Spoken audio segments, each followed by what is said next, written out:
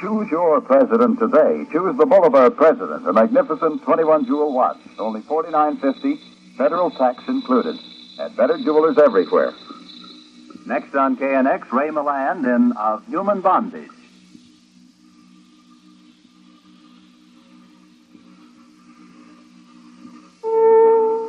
Herewith, the story of a man who loved too much too soon, and a woman who loved too little too late. Ladies and gentlemen, tonight we bring you Mr. Ray Milland with Miss Joan Loring in Of Human Bondage by W. Somerset Maugham. This is the Ford Theater.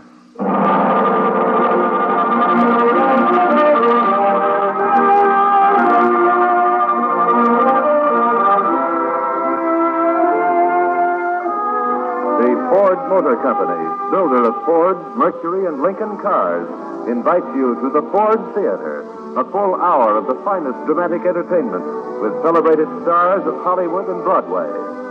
And now to introduce tonight's program, here is the director of the Ford Theater, Fletcher Mock.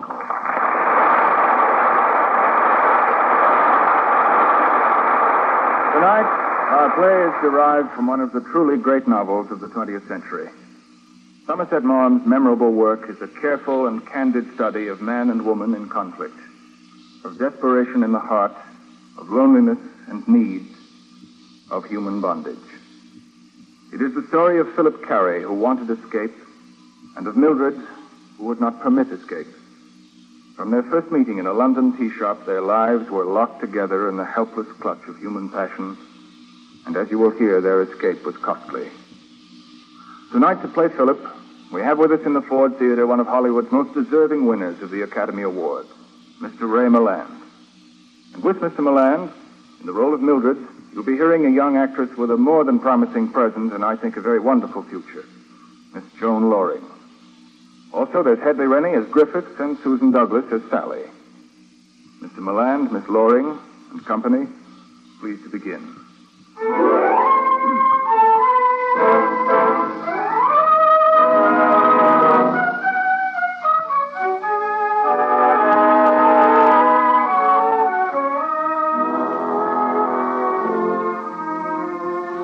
For the fourth time in my life, I was beginning it all over again. I'd struck out on my own at an early age and had made 3 successive failures. As a student, as an accountant, and finally as a painter. Now, for the 4th start in life, I had decided to become a physician. That had been my father's profession, and I had made up my mind that this time I would not fail. With the remainder of my small inheritance, I went up to London and enrolled at St. Luke's Hospital, where my father studied before me. It was the custom at St. Luke's to acquaint a student with practical anatomy as quickly as possible. And on my first day, I was told to report to the dissection lab. I say there, what do you think you're doing with that specimen? Why, isn't this number 4? 4 is across the aisle, chum. Oh, then I must have made a mistake. The numbering is rather confusing. Oh, so it is. Who's your partner? Well, they didn't tell me I was to have a partner. Everyone has a partner this term, shortage of specimens. Well, I was told to use number 4. Well, 4 is Dunford. Oh, Dunford. Yes, what is it, Griffith? Here's your partner. He's been in the wrong place. So, I didn't think I'd have the luck to get such a delicious dissection job all to myself. Yes, you fellows certainly are in luck. I say, what's your name? Carey, Philip Carey. I'm Griffiths, and this, of course, is Dunsford. Hello. Well, I'm glad to know you both. Why do you say that Dunsford and I are in luck? Because you've got the best specimen to work with. Absolutely delicious. It's a leg. And not only is it a leg, but it's Pilites equinus. That's a horse foot, a club foot. They're very rare. Yes, now that you mention it, it is a little like a horse's hoof. I don't see any reason to joke about it. Oh, come, Carey, you'll have to get used to this sort of joke. I still don't see any point in joking about a club foot. It's not funny. Oh, no, nobody said it was. Nothing to get your back up about. A person can't help it if he has a club foot. Oh, good Lord, listen to this fellow, Dunsford. He'd think he had a club foot himself the way... Oh, I say, I'm terribly sorry, Carey. I hadn't noticed. I'm dreadfully sorry. I don't want your apologies. Keep them to yourself. Yes, of course. Well, now, if you gentlemen will excuse me, I'd better get to work. Come on, Carey. You and I have a bit of work to do, too. I don't think I feel much like it. Tell you the truth, I don't feel like working myself. Let's get a cup of tea. Don't care for any, thank you. Oh, come, Carey. I know the most marvelous tea room. What's more, there's a waitress there. You should see her, one of those real beauties. Tell you what, I'll treat you to tea just so you can see this enchanting girl. Oh? I'm quite madly in love with her myself, and I'll wager that you'll be madly in love with her, too, the minute you see her. All right, Dunsford, I'd like very much to have tea with you. But don't expect me to fall in love with this woman. I promise you I'll do nothing of the sort, not even to please you.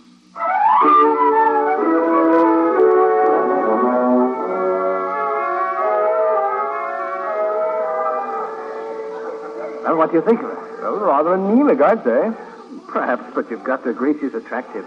And she's terribly vain. Do you notice how much trouble she takes to prevent soiling her hands? Oh, that little man she's waiting on, name of Miller. He comes in here every day to talk to her. I wish I had his nerve. Dunsford, do you mean to tell me you've been coming here all this time and haven't even spoken to her? Only to give her my order. I wouldn't dare speak to her otherwise. Carrie, you know, you look like the sort that has a way with women. Perhaps you'd speak to her for me. Well, what's her name? Mildred. That's what the other waitresses call her. Mildred? Yes. What an odious name. I rather like it. But I must confess I'm in love with her. Well, perhaps you'd come over this way. I'll speak to her for you. No, not today. I have an engagement in 10 minutes, pity. Oh, and look here, Carrie. I'm sorry about what happened back there in the lab. Oh, there's nothing. Forget it. Well, wish I didn't have to go, but I must. Goodbye, Carrie. Meet you at the lab tomorrow. Right, see you in the morning.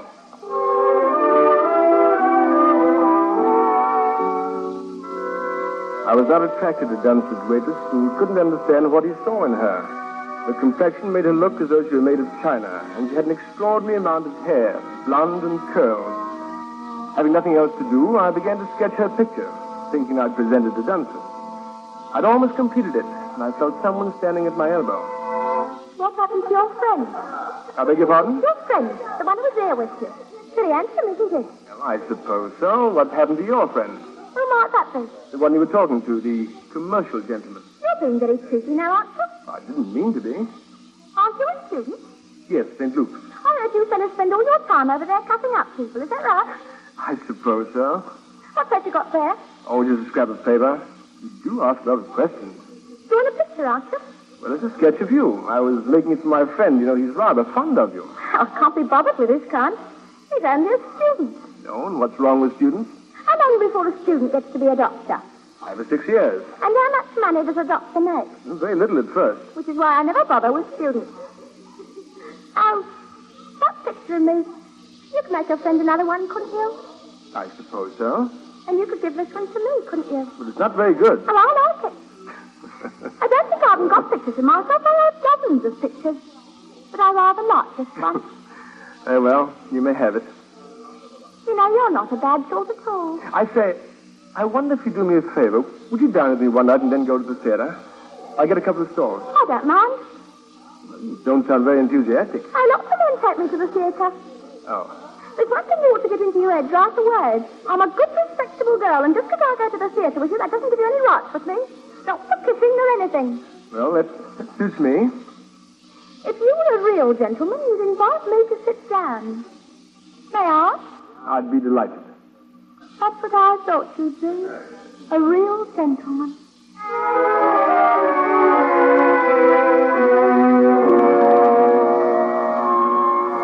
Well, I began as a joke, as an escapade on behalf of my friend Dunsford. Soon became something quite different. It became a trap.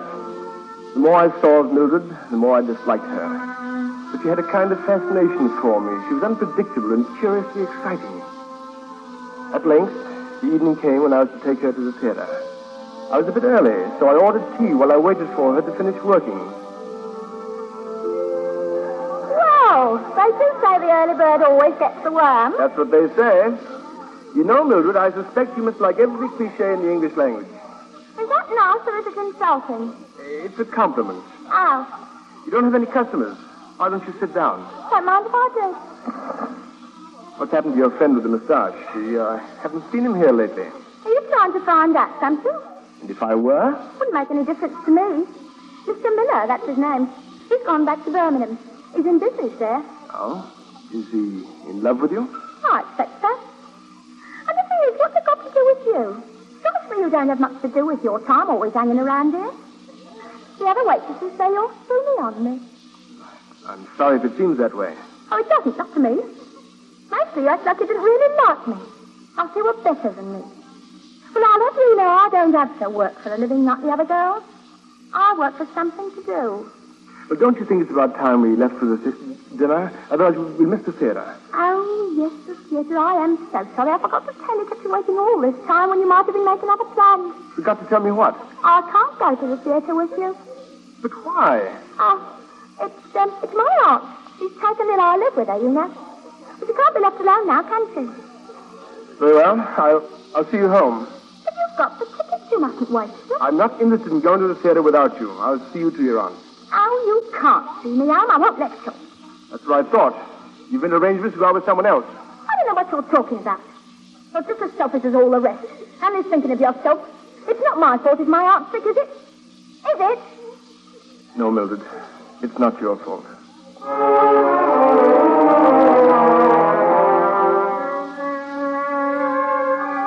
I left as quickly as I could. In my heart, I was angry, humiliated, and sick. I stood across the street. As I watched the gas lights in the shop flicker out, I realized that I was in love with Mildred. In love with a woman whom it seemed I hated and despised. I felt as if my breathing had stopped when I saw her come out of the shop. She noticed me at the same time and came rushing across the street. Oh, what are you doing here? Taking the air? You're spying on me, you dirty little cad. I thought you was a gentleman. And I thought you were going to sit with your aunt. Is that why you're all dressed up? I can change my mind if I want to. And I won't be followed and spied upon. You hear me? I won't. Have you seen Miller today? I've told you Mr. Miller is in Birmingham. Is that so? Well, I saw him coming out of the shop not 10 minutes ago. That's no business of yours. I can go out with anyone I want to. Please, Mildred. I was looking forward to this evening so very much. Won't you change your mind? Come to the theatre with me. It's no good talking. I've made up my mind, and when I make up my mind, I keep it. Then it's goodbye. Is it indeed? I'll never see you again. I hope you won't. But I'm very, very doubtful that I'll be so lucky. Goodbye, Mildred. Goodbye, Mr. Carey.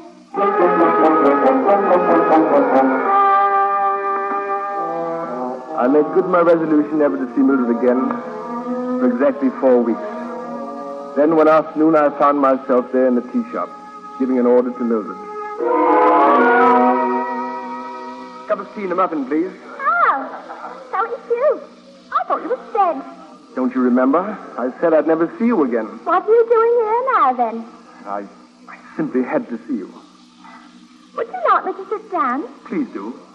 It was a nasty trick you played on me, spying on me like that.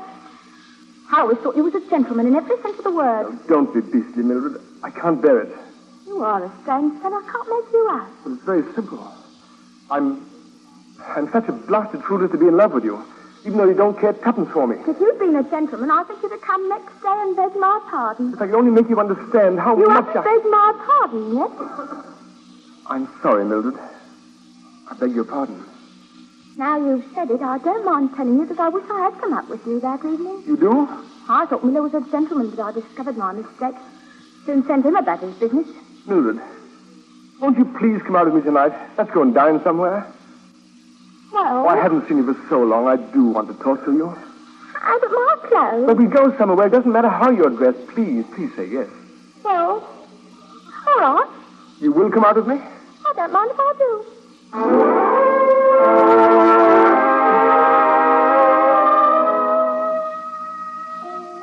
The weeks passed into months, and I was completely absorbed with Mildred. By that time, I was doing very little work at St. Luke's. I missed classes and avoided lectures. I was seeing Mildred every night, and every night we quarreled. Oh, don't be unreasonable, Philip. After all, a friend asked me to the theatre, and I said there's nothing wrong with that. I'm sure he's a perfect gentleman. You say this about anyone who tries to pick you up. If you want to go to the theatre, I'll take you. I'll take you anywhere you want to go. Oh, but that's not the same thing. I can always go back with If you. you had any sense of decency, any sense of gratitude, you wouldn't think of going out with this man. Gratitude. If you mean the things you've given me, you can have them back. Besides, it's not very lively going about with you. It's always, do you love me until I get sick of it. Well, if you feel that way about me, it's a wonder you condescend to come out of me at all. I'm sure it's not my speaking. I'm sick of your temper and your jealousy. I don't care for you, never cared for you, and never will care for you. I don't want to have anything more to do with you. Mildred, please don't cause a scene. Oh, it's you that always causes a scene. Please, Mildred, make allowances for me. Oh, 11. Well, I've so much to put up with.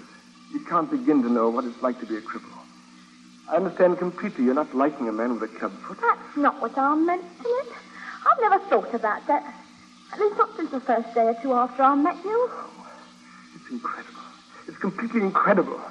When I was a boy, I swore no one would ever make me take refuge in the fact that I was different, that I was clumsy and a cripple. But you succeeded in doing just that. Have I? I don't know what I see in you. Don't you? You're cheap and wanton. I've not found one good thing in you. Then why don't you stay away from me? Because I can't. Because I love you. Really now?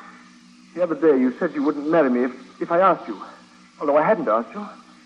Do you still mean that? When I make up my mind, I stick to it.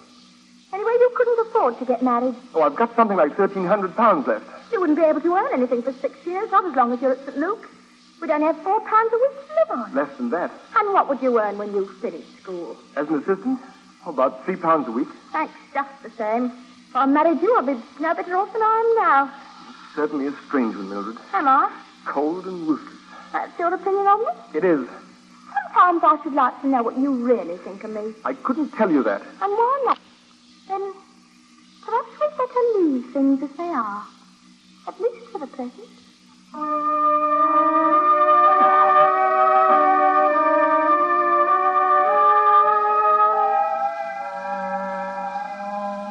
The winter term had ended at St. Luke's, and unless I buckled down immediately, I was doomed to fail in my examinations at the end of spring, ending my hopes for a medical career.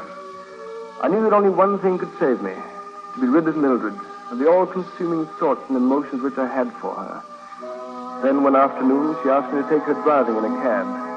Wishing to be absolutely alone with her, I hired a team and drove it myself. Were you surprised by asking you to take me for a drive? I was delighted. You know how much I enjoy being with you. Well, I've got something to say to you, Philip. And I suppose it's something unpleasant. I hope you won't be silly about it, but the fact is I'm going to be married. Oh, Wally, ho! Philip, what are you doing stopping the horses in the middle of the road? I was trying to hear you better. I thought you said... I'm getting on. You see, I'm 24. It's time I settle down. I thought you said you were going to be married. Did you say that? Oh, for heaven's sake, Philip, you might have the decency to congratulate me. I might? Yes, I might. Who are you going to marry?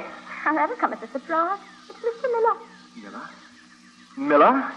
But you haven't seen him for months. He came in the shop for lunch one day last week, and he asked me then. Proposed right over his bare feet. He's earning good money. £7 a week, and he's got prospects. I suppose this was inevitable. You were bound to accept the highest bidder. When are you going to be married? Saturday next. As soon as that? I've already given my notice at the shop. But you don't know anything about this man, except that he's come in to eat a few times. I don't know any more than that about you, and you asked me to marry you, didn't you? I'd rather forget that I ever did. You mean you'd rather forget that I turned you down? Let's not start that again. Wasn't me that began it. Oh, very well. We're going to be married at the registry office. Emil, that's Mr. Miller. He prefers it that way. I was so flattered that you asked me to take you for a drive. I should have known something was up. Well, I'll take you for a ride you'll never forget. Get up there. I'll take you a real drive. This will be your wedding gift from me. Get up there. Get up. I'll give you a ride you won't soon forget. No, no. Get up. Go on, get up.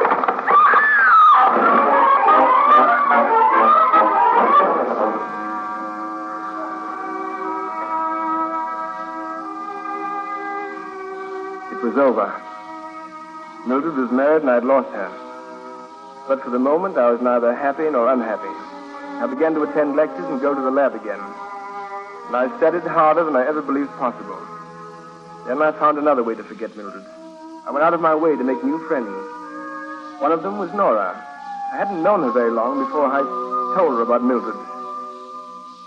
I think you're well out of it, Philip. Your Mildred sounds a perfect beast. I can't tell you how grateful I am it's over. I'm beginning to feel almost human again. I know what that is. I felt the same way when my husband died. Nora, I must tell you something. Yes, Philip? I don't quite know how to say it, but yesterday, when I kissed your hand, you asked me not to do it again. I did indeed. You must realize I've become very fond of you. And I'm very glad, Philip. But I really shouldn't be sitting here with you like this. I should be writing. I promised my publisher I'd have 2 more chapters for him next week. Oh, very well, I'll go. But I didn't mean... Oh, Philip, you're angry with me. No, I'm not. It's my own fault. I'm acting like a fool again. I should realize that no woman could ever really be attracted to me. Philip, I suppose you're referring to your foot. Well? It's very silly of you to be so sensitive. You know, other people don't think about it as much as you do. They notice it the first time they see you, but then they forget it. I think I'd better be going. Oh, please don't. I only speak to you about this because I don't want to make you unhappy, Philip. That's the last thing I'd want to do.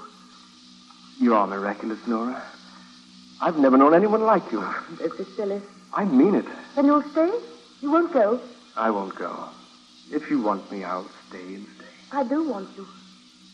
Nora. Sweet Nora. Yes, Philip, I want you to stay and stay and stay.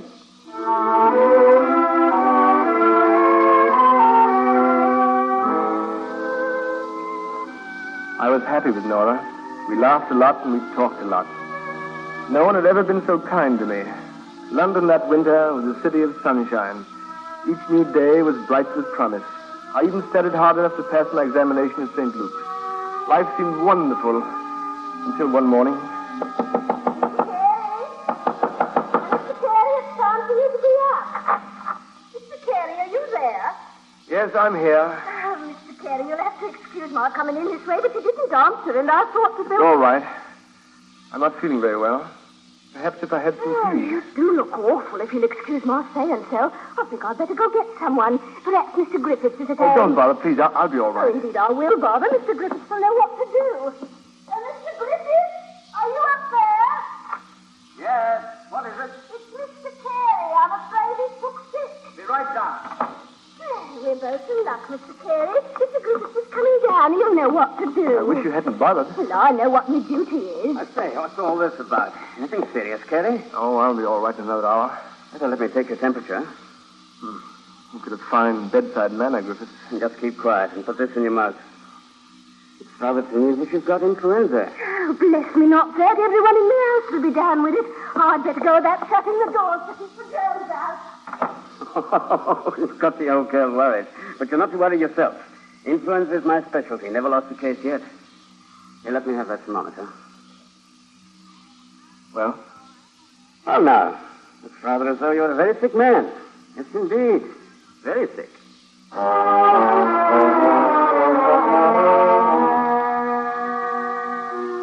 I'd never really known Griffiths very well in the past, but in the days and nights which followed, he never left my side. He was both doctor and nurse. I suppose he saved my life. At any rate, I finally managed to sit up and take some interest in things again. Another cup of tea? No, thanks. I can't imagine why you're being so good to me. Let's say that I'm making up for something. A blunder I made that first day you came to the Duke. You mean that day in the lab? Well, after all, I did hurt you by suddenly noticing your foot. Oh, you don't owe me anything for that? Let's pretend that I do. I don't know how I'll ever be able to repay you. Oh, you'll be able to do something for me someday. And you can be sure of one thing, Griffiths. If there's anything I can do for you, absolutely anything, you can be sure that I'll do it, no matter what it is.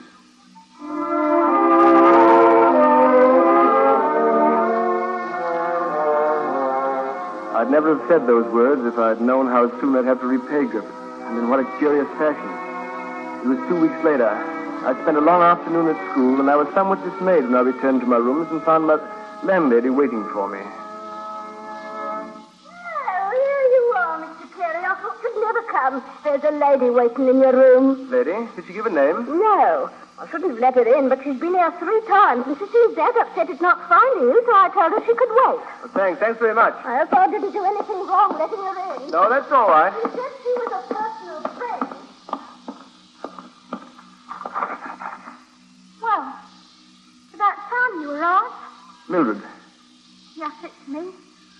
I've come back. what the devil do you want here? Oh, you're not glad to see me. I thought you'd still have some regard for me. I'd hoped never to set eyes on you again. I wish I was dead. Anything would be better than to have you see me like this, all miserable and humble. Why are you here? What's happened to your dear Mr. Miller? He's left me. Oh, Philip, it's too late now, I know, but I only wish I had married you when you asked me. You were always so good to me. You were the one person I knew I could turn to. What's happened? Has he thrown you into the street where you belong? I can't tell you. I can't. All right, don't tell me. I don't know why you have this power over me, but looking at you now, I do feel sorry for you. It was awful cruel to me, you know what? He married me, all right, fine and legal. But he forgot to tell me that he already had a wife and 3 children. That's absurd. A man can't treat a woman that way. He got angry when I told him the baby was coming. Baby?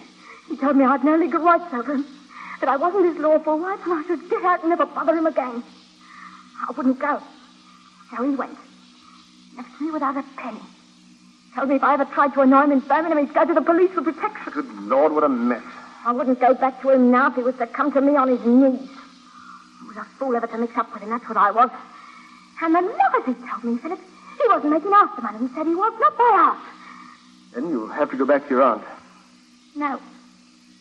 My aunt's dead. I've no one in the world to turn to but you, Philip. I thought I was done with you. I'd never see you again. Never care what happened to you. But you do, Philip. Yes, I do. You're still fond of me. Heaven help me, I am. Oh, Philip, if you still want me, I'll come back to you. No, I don't want that. Don't you care for me anymore? Yes, I don't want to, but I do. Oh, I knew you was a gentleman and wouldn't go back on your word. I knew you wasn't like Miller. Oh, Philip, you won't be sorry for this. You won't be sorry. Because I won't let anything stand between you and me, not this time. I wonder if you mean that. Oh, I do. I wonder if you'll still say that when I've got you a place to live and given you money to live on. I really and truly wonder. I do, Philip. Oh, I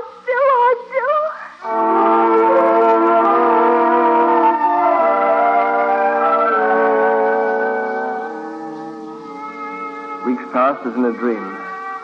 After I found Mildred a place to live, I arranged for her confinement since she expected the baby in a few months. I became so absorbed in doing things for Mildred that I forgot someone else. I forgot Nora. It was inevitable that we should meet again. It happened when I had stopped at the small shop to buy some grapes for Mildred. These are the very best grapes we have, Mr. Carey. Been a good year for grapes, and these are really exceptional. They look excellent. I'll take 2 pounds. Will there be anything else, Mr. Carey? No, just the grapes, thank you. Philip, what a surprise. Why, Nora. Hello. It's been ages since you dropped in to see me. Are you angry at us or something? Certainly not. I've been terribly busy. You mustn't overwork yourself. I do wish you'd come to see me any afternoon. I'm afraid I won't be able to see you for some time. Some time, Philip? I think we might as well be truthful, Nora. The whole thing is over, you and me. You're not interested in me anymore? I'm afraid that's it. I'm awfully sorry if it hurts you, but it's not my fault that I don't love you. You never misled me on that score, Philip. It seems as if it's always like this. One who loves and one who lets himself be loved. It's not someone else.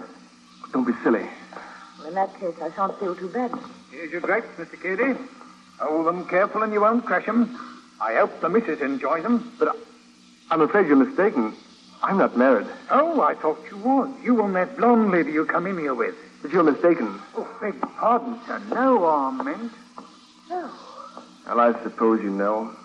She's back. Mildred. After you told me how you despised But her, she's changed, Nora. She's terribly changed. She's much different now. I should have known as much.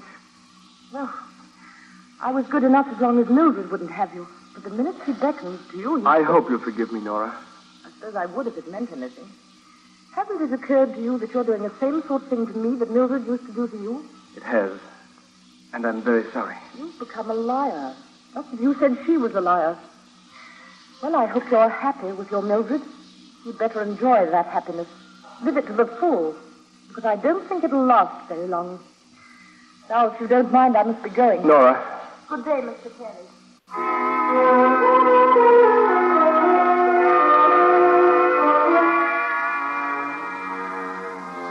About a week after Mildred was released from the hospital, after the baby was born, I planned a little party for her. It couldn't be anything too exhausting, so because I felt a debt to Griffiths, I arranged a dinner for the 3 of us and bought stalls to the theater. We were all in exceedingly high spirits, all chattering at once. Oh, Philip, your party's marvelous. It's just as I needed. A little wine and a little music. And the sweet laughter of a beautiful woman. Oh, now you're just saying that to be pleasant. I'm not. I protest that I'm serious and correct. Aren't I, President? Yes, you're correct. No doubt of that. And serious, too. I've never seen anyone as beautiful as Mildred. Oh, you must stop that, Mr. Griffith. You make Philip jealous. Philip knows I'm his friend. My appreciation of you is only part of my appreciation of You him. both prattle so. It's just as if I wasn't present at all. That's because you have no small talk, Philip. But I really must study up on it. Small talk. Oh, good Lord, Philip. You have to throw cold water on everything. This little party, too. To think of Mr. Griffith finds me attractive is no reason I to... say, there's an old friend of mine just came in. Charming girl. I'll go over and say hello to her. Perhaps by the time I get back, the party will be on full blast again. I'll see you in a moment.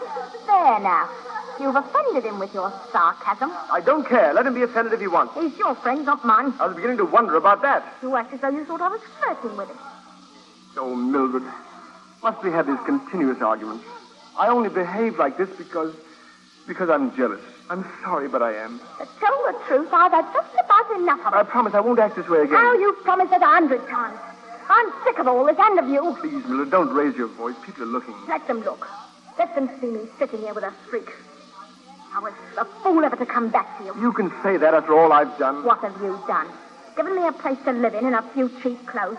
And cheaper presents? Well, you can take them all back. All of them. Mildred. I should have left you the minute I saw how lower class you treat me. Well, thank heaven it's not too late. I'm leaving you right now. Right this minute. Please. Don't try to stop. I see your friend, Mr. Griffith. Tell him that I was unexpectedly called away. Yes, and tell him that I'm madly in love with him. As for you, don't come running after me because it won't do you a bit of good. I'm through this time. I say, Philip. What's going on? Happened to Mildred. Look here, Griffith. Don't take her away from me. What? She doesn't mean anything to you. She couldn't. You've got so many women friends. And Mildred's everything to me. I'm wretched with her and I'm wretched without her. But I need her, Griffith. I need her. Oh, you're really in a bad way, aren't you? Well, don't worry about me. I don't give a tinker's cut for her. You mean that? I give you my word. I'd never cut in on a friend. Oh, Griffith. I can't tell you how grateful I am. I'll never forget this. Oh, come along. Let's find Mildred and take her home. She's sure to be waiting for us. Somewhere outside. Of course she is. She must be.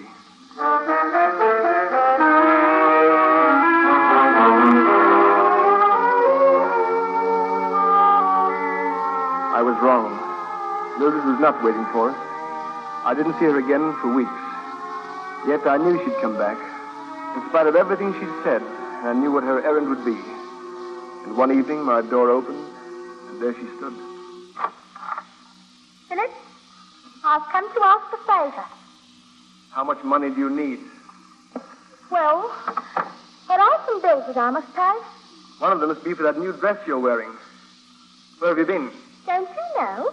I thought you'd be spying on me. I know where you've been, all right.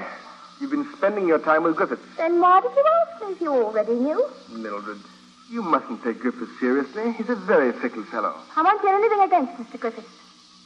He's told me he loves me. He's asked me to be his wife. What are you going to get married on? He hasn't got any money. Oh, I shall go back to work. That's unlikely.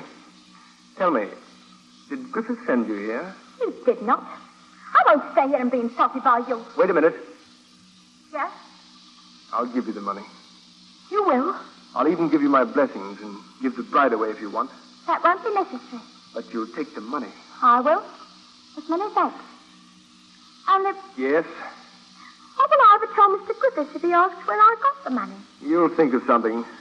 Anyway, I'm not giving the money to him. I'm giving it to you. I'll have it for you tomorrow, 150 pounds.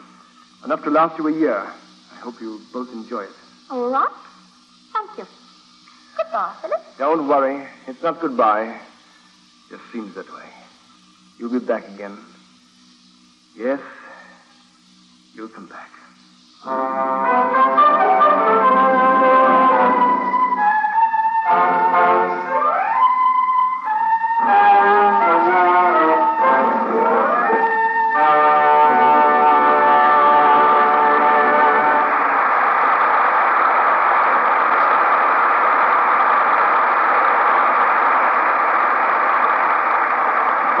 The first act of the Ford Theater production of Human Bondage, starring Ray Milland with Joan Loring. Now, Nelson Case. You have a surprise coming one of these days, a big and pleasant surprise. It's coming to you the first time you ride in the new 1949 Ford. You'll sit in comfort in the roomy interior The engine will start purring, and you'll be on your way. You'll be gliding over the road, flowing around curves, soaring over hills, floating over the miles. The highway will be a magic ribbon beneath you. Trees and towns will sweep by. Your longest journey will be easy. The road may be rough, but you will not realize it. You will ride in comfort in the 49 Ford. Yes, that's what you can expect from the new Ford Ride. Try it soon. You know how good the 1949 Ford looks. Ride in it, and you'll know how good it really is.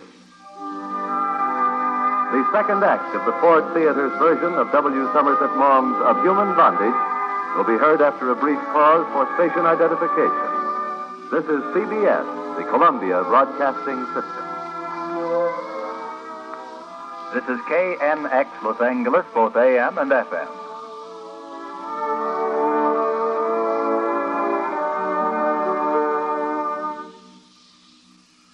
This is Fletcher Markle again, and here's Ray Milland with Joan Loring in the final act of tonight's Ford Theater production of Human Bondage.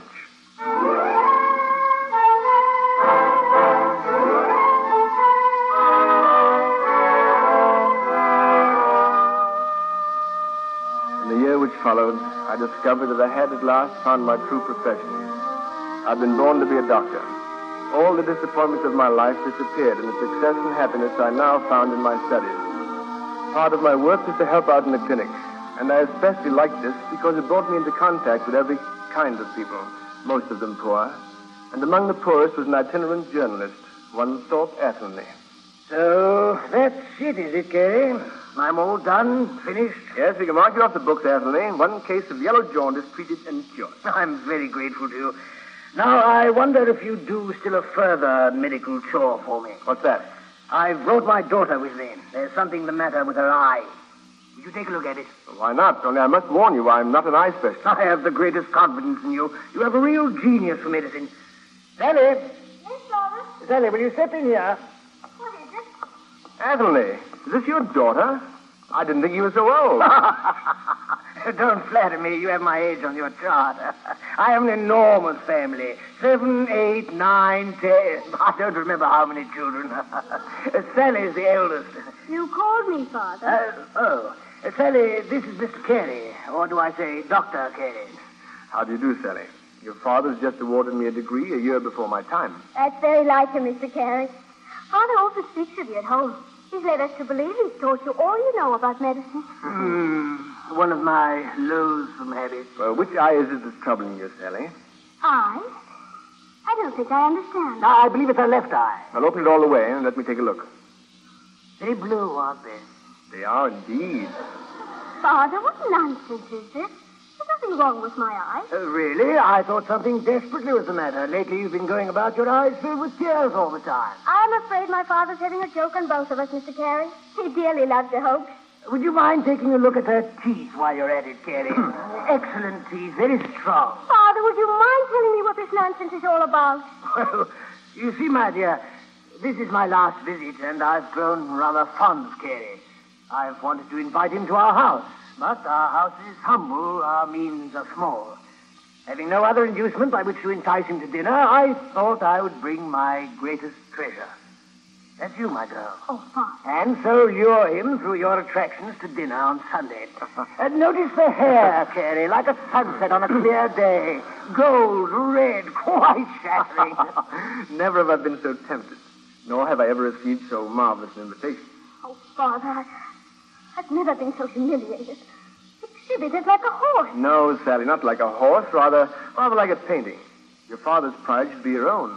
However, if it would embarrass you, I won't come to dinner on Sunday. But then you will come. Only if Sally wants me. Sally, tell Mr. Carey that you want him to come. I always do what my father tells me, Mr. Carey. It would give us great pleasure if you would come to dinner. Then I shall certainly be there next Sunday. I'm glad.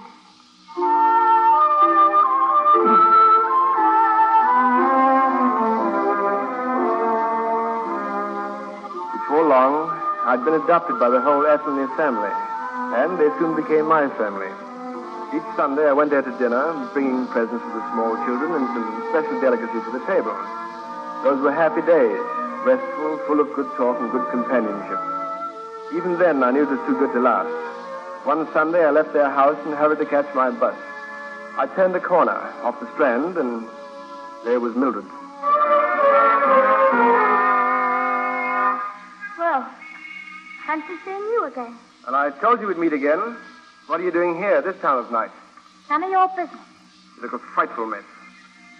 You always took such pride in your clothes. But look at you now. We ain't all of us got money. What happened to Griffiths? He flew the coop. His family wouldn't have no part in me. That was the end of that. You said your £150 would last a year. Only lasted 6 months. How have you been living?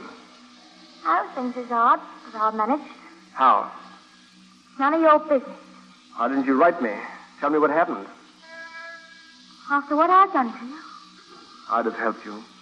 I say, you are a real gentleman. I don't suppose there's been anyone like you in the whole world.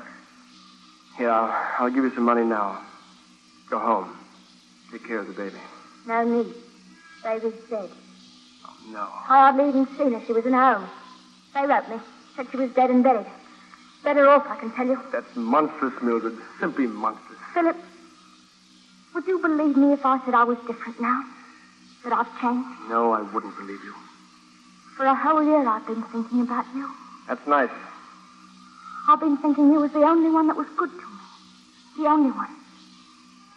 You know what happened? I fell in love with you thinking about you. Every day I started to go to you, begged you to take me back. Once I even got to your door. Couldn't knock. Why not? I couldn't. Not the way I've been living. Hand to mouth, dressing right. Why don't you get a job? I've tried. Believe me, I have. I'll do any kind of work now. All right. I'll give you a chance. You will. I'm pretty hard up for money myself. I only had enough to see me through school, and I've squandered a great deal of that on you. But if you want to work, you can work for me. I can't. I pay a woman to keep my rooms clean, and I have a spare room where you could sleep. I'll pay you the amount I pay to her. Oh, you are so good to me, Philip. I didn't think you'd take me back after all that's happened. Don't mistake me. I'm giving you a job and a room, Mildred. Keep the place clean. Beyond that, I don't want anything from you at all. Nothing, you understand? Nothing.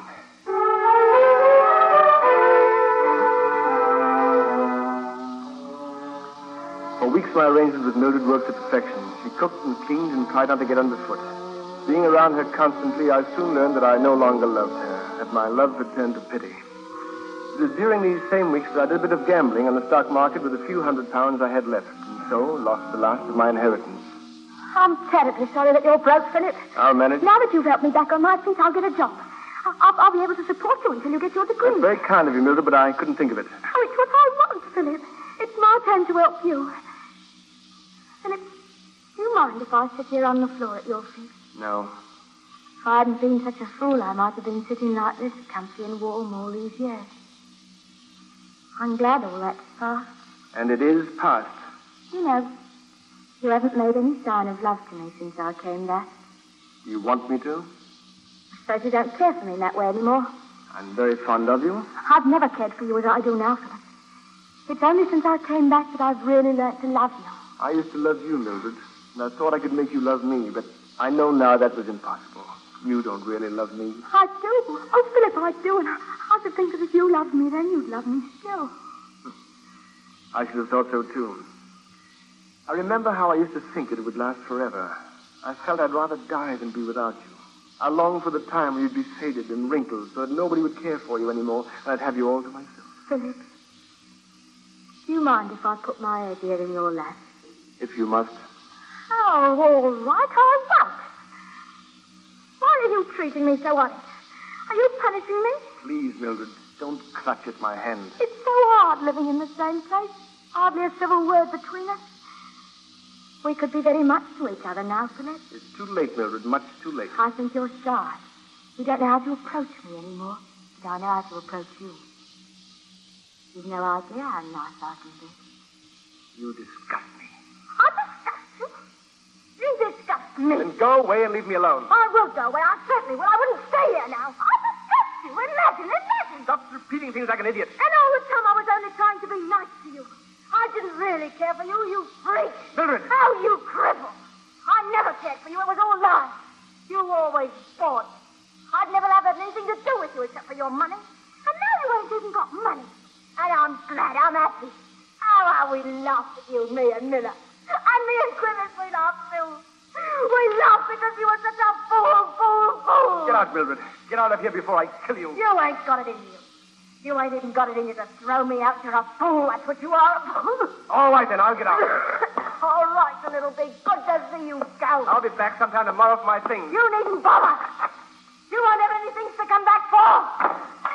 I'll smash every piece of china in this house. And smash your furniture. I'll take a knife to all your pictures, even though I've just painted your stuff. You won't have anything to come back for, Mr. Minnesota.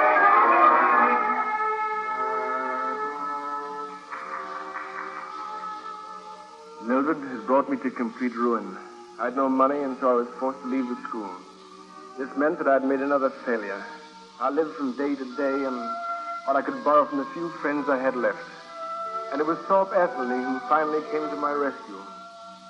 Another cup of tea, Philip? Thank you, no. I'm glad you dropped past. We've been worried about you. Well, I'm worried, too. Sally's been frantic. She went to see your landlady to find out what had happened, but the old woman said you didn't live there anymore. You left no address. Where have you been sleeping? Nowhere. That's just what I thought. Your wife and I have been just as broke as you are. Why didn't you come here? I couldn't bring my troubles to you. Why don't you come to live with us? I couldn't. Why not? Stupid pride, I suppose. Come in. Why was the door shut? There's something going on in here. Yes, as a matter of fact, there is. Philip's going to come and live with us. Oh, Philip, how marvelous. But I didn't say I think I'd better go tell your mother. She'll want to make arrangements about a room for you. Philip, we've been terribly worried about you. I'm glad you're going to stay with us. I'm deeply grateful. I think Father's even got a job for you. He didn't say anything.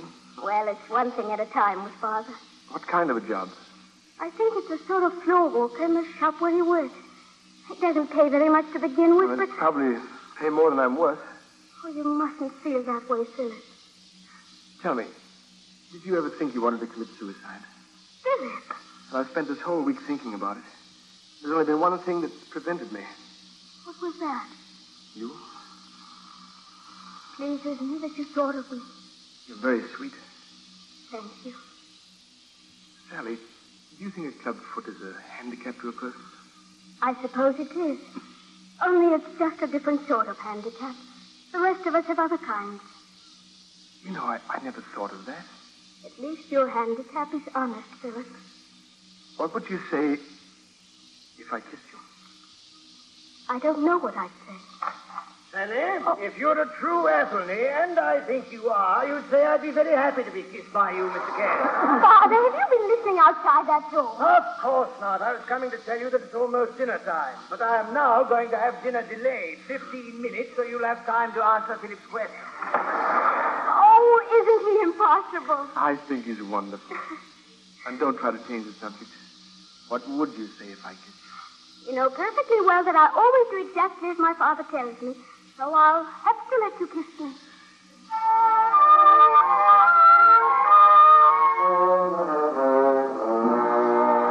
The days went faster than they'd ever gone before, yet I made no real progress, for my pitiful salary just met my barest needs. I'd long since given up all hope of ever returning to medicine. Then, as if it were the last hideous scene in the travesty I'd made of my life, Mildred sent for me. I went, of course. I went as I knew I'd always go, heavy of heart, defeated and hopeless. I found her in a shabby hotel, the doctor in attendance. I don't know why she sent for you, Mr. Carey. What do you mean? Well, there's really nothing you can do, sir. The girl will be dead in a few hours. I can't believe it. Since you're once a medical student, you'll recognize the symptoms. Choking, coughing, rigidness of the upper membrane. Please don't go on. I don't want to hear it. As you wish. Philip? Philip, is that you? Yes, Mildred? You can talk to her if you like. It can't do her any harm. Philip? Philip? Good night, Mr. Carey. I'll drop past in the morning.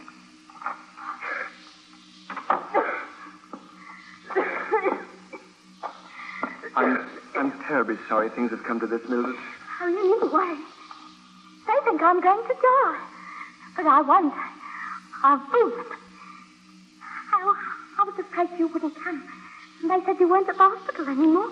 Did you graduate? No, I had to give it up 18 months ago. You are changeable. Can't seem as if you could stick to anything. I suppose not.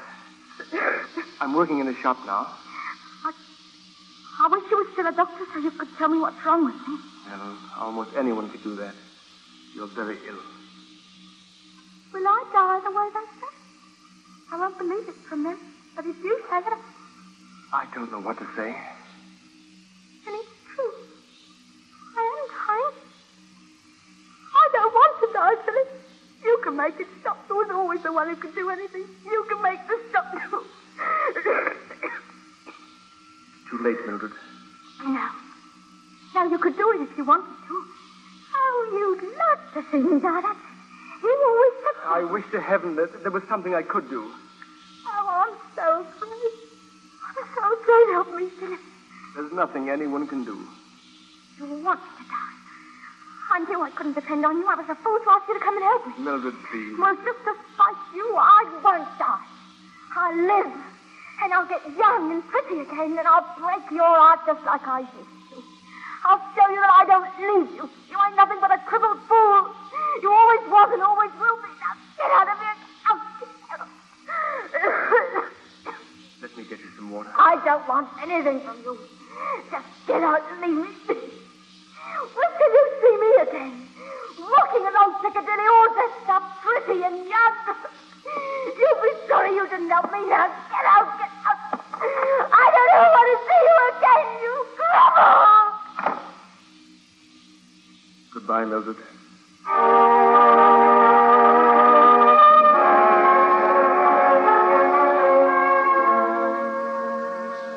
I was free. Free at last. Mildred was dying, and I was sorry. But at the same time, I knew her death would release me from my bondage. Somehow, I made my way home without even knowing where I was going.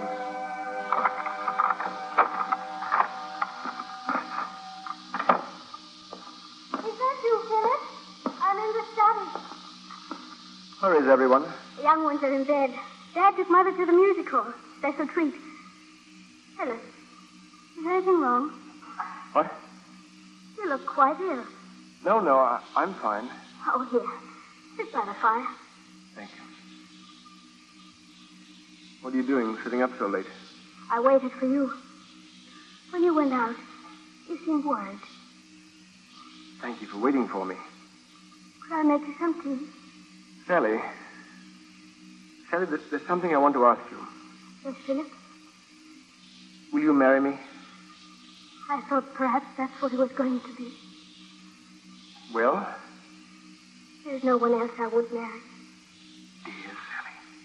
You know, I was afraid you wouldn't ask me until it was too late. Too late? To plan for the future. Your future. My future? How you'll work things. So you can go back to medical school, Philip. You'd want me to go back to medical school? Absolutely. Oh, darling, we must plan on it. You're still going to be a doctor. Oh, Sally. And now you have asked me, and I said yes. So we can start planning right away. I wasn't free to ask you until tonight. But now I'm completely free. I'm glad, Philip. Now then, wouldn't you like a cup of tea? Yes, my darling. A cup of tea. And bless you.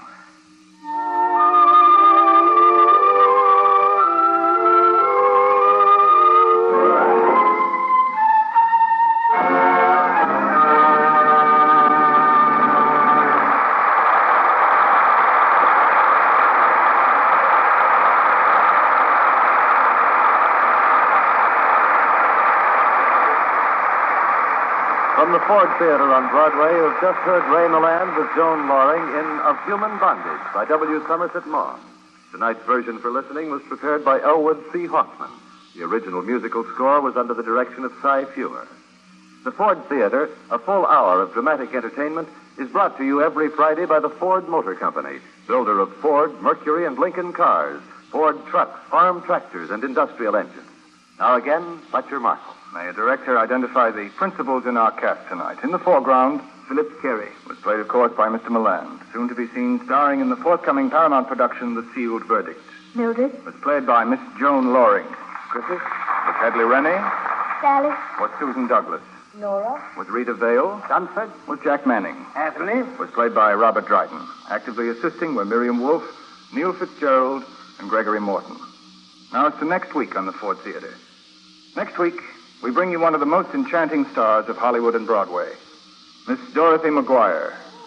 In a tender comedy about a young lady whose family sent her to New York in search of a husband, everyone tried to marry her to the most eligible young man about Manhattan, but this young lady had some very positive ideas of her own.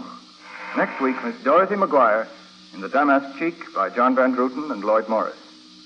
And 2 weeks from tonight, the Ford Theater is proud to bring you the First Lady of the international world of motion pictures, Miss Ingrid Bergman, in the title role of Alexander Dumas' great romance, Camille. Now, here are a few words of interest from Nelson Case. Tonight, the political campaign is at its height. All over the nation, candidates are giving their big speeches, making their final appeal for the votes which will be cast next Tuesday, November 2nd. That's when the winners in city, county, state, and national elections will be decided.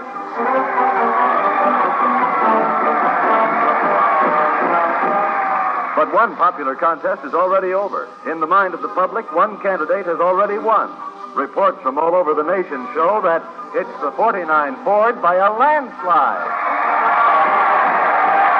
Yes, it's the 49 Ford by a landslide. In the past 4 months, the Ford 49er has swept the country. From coast to coast, men and women have looked at the new Ford, ridden in it, driven it, and made up their mind. They prefer Ford. And there are very good reasons for the preference for Ford. There's the new beauty, which you know. There's also the new luxurious, roomy interior, a living room on wheels. The new Ford Ride, which floats you over the highway. The new economy of operation, and the outstanding drivability of the new Ford. These are the things which make people prefer Ford. You should find out the Ford facts, too. Find out how the new Ford rides, drives, and operates. You know how good it looks. Find out how it is on the road, and you'll know how good it really is. You'll join the millions and millions of Americans who prefer Ford. Until next Friday, then, until The Damask Cheek with Dorothy McGuire, this is Fletcher Markle with a good night and thank you from all of us in the Ford Theater.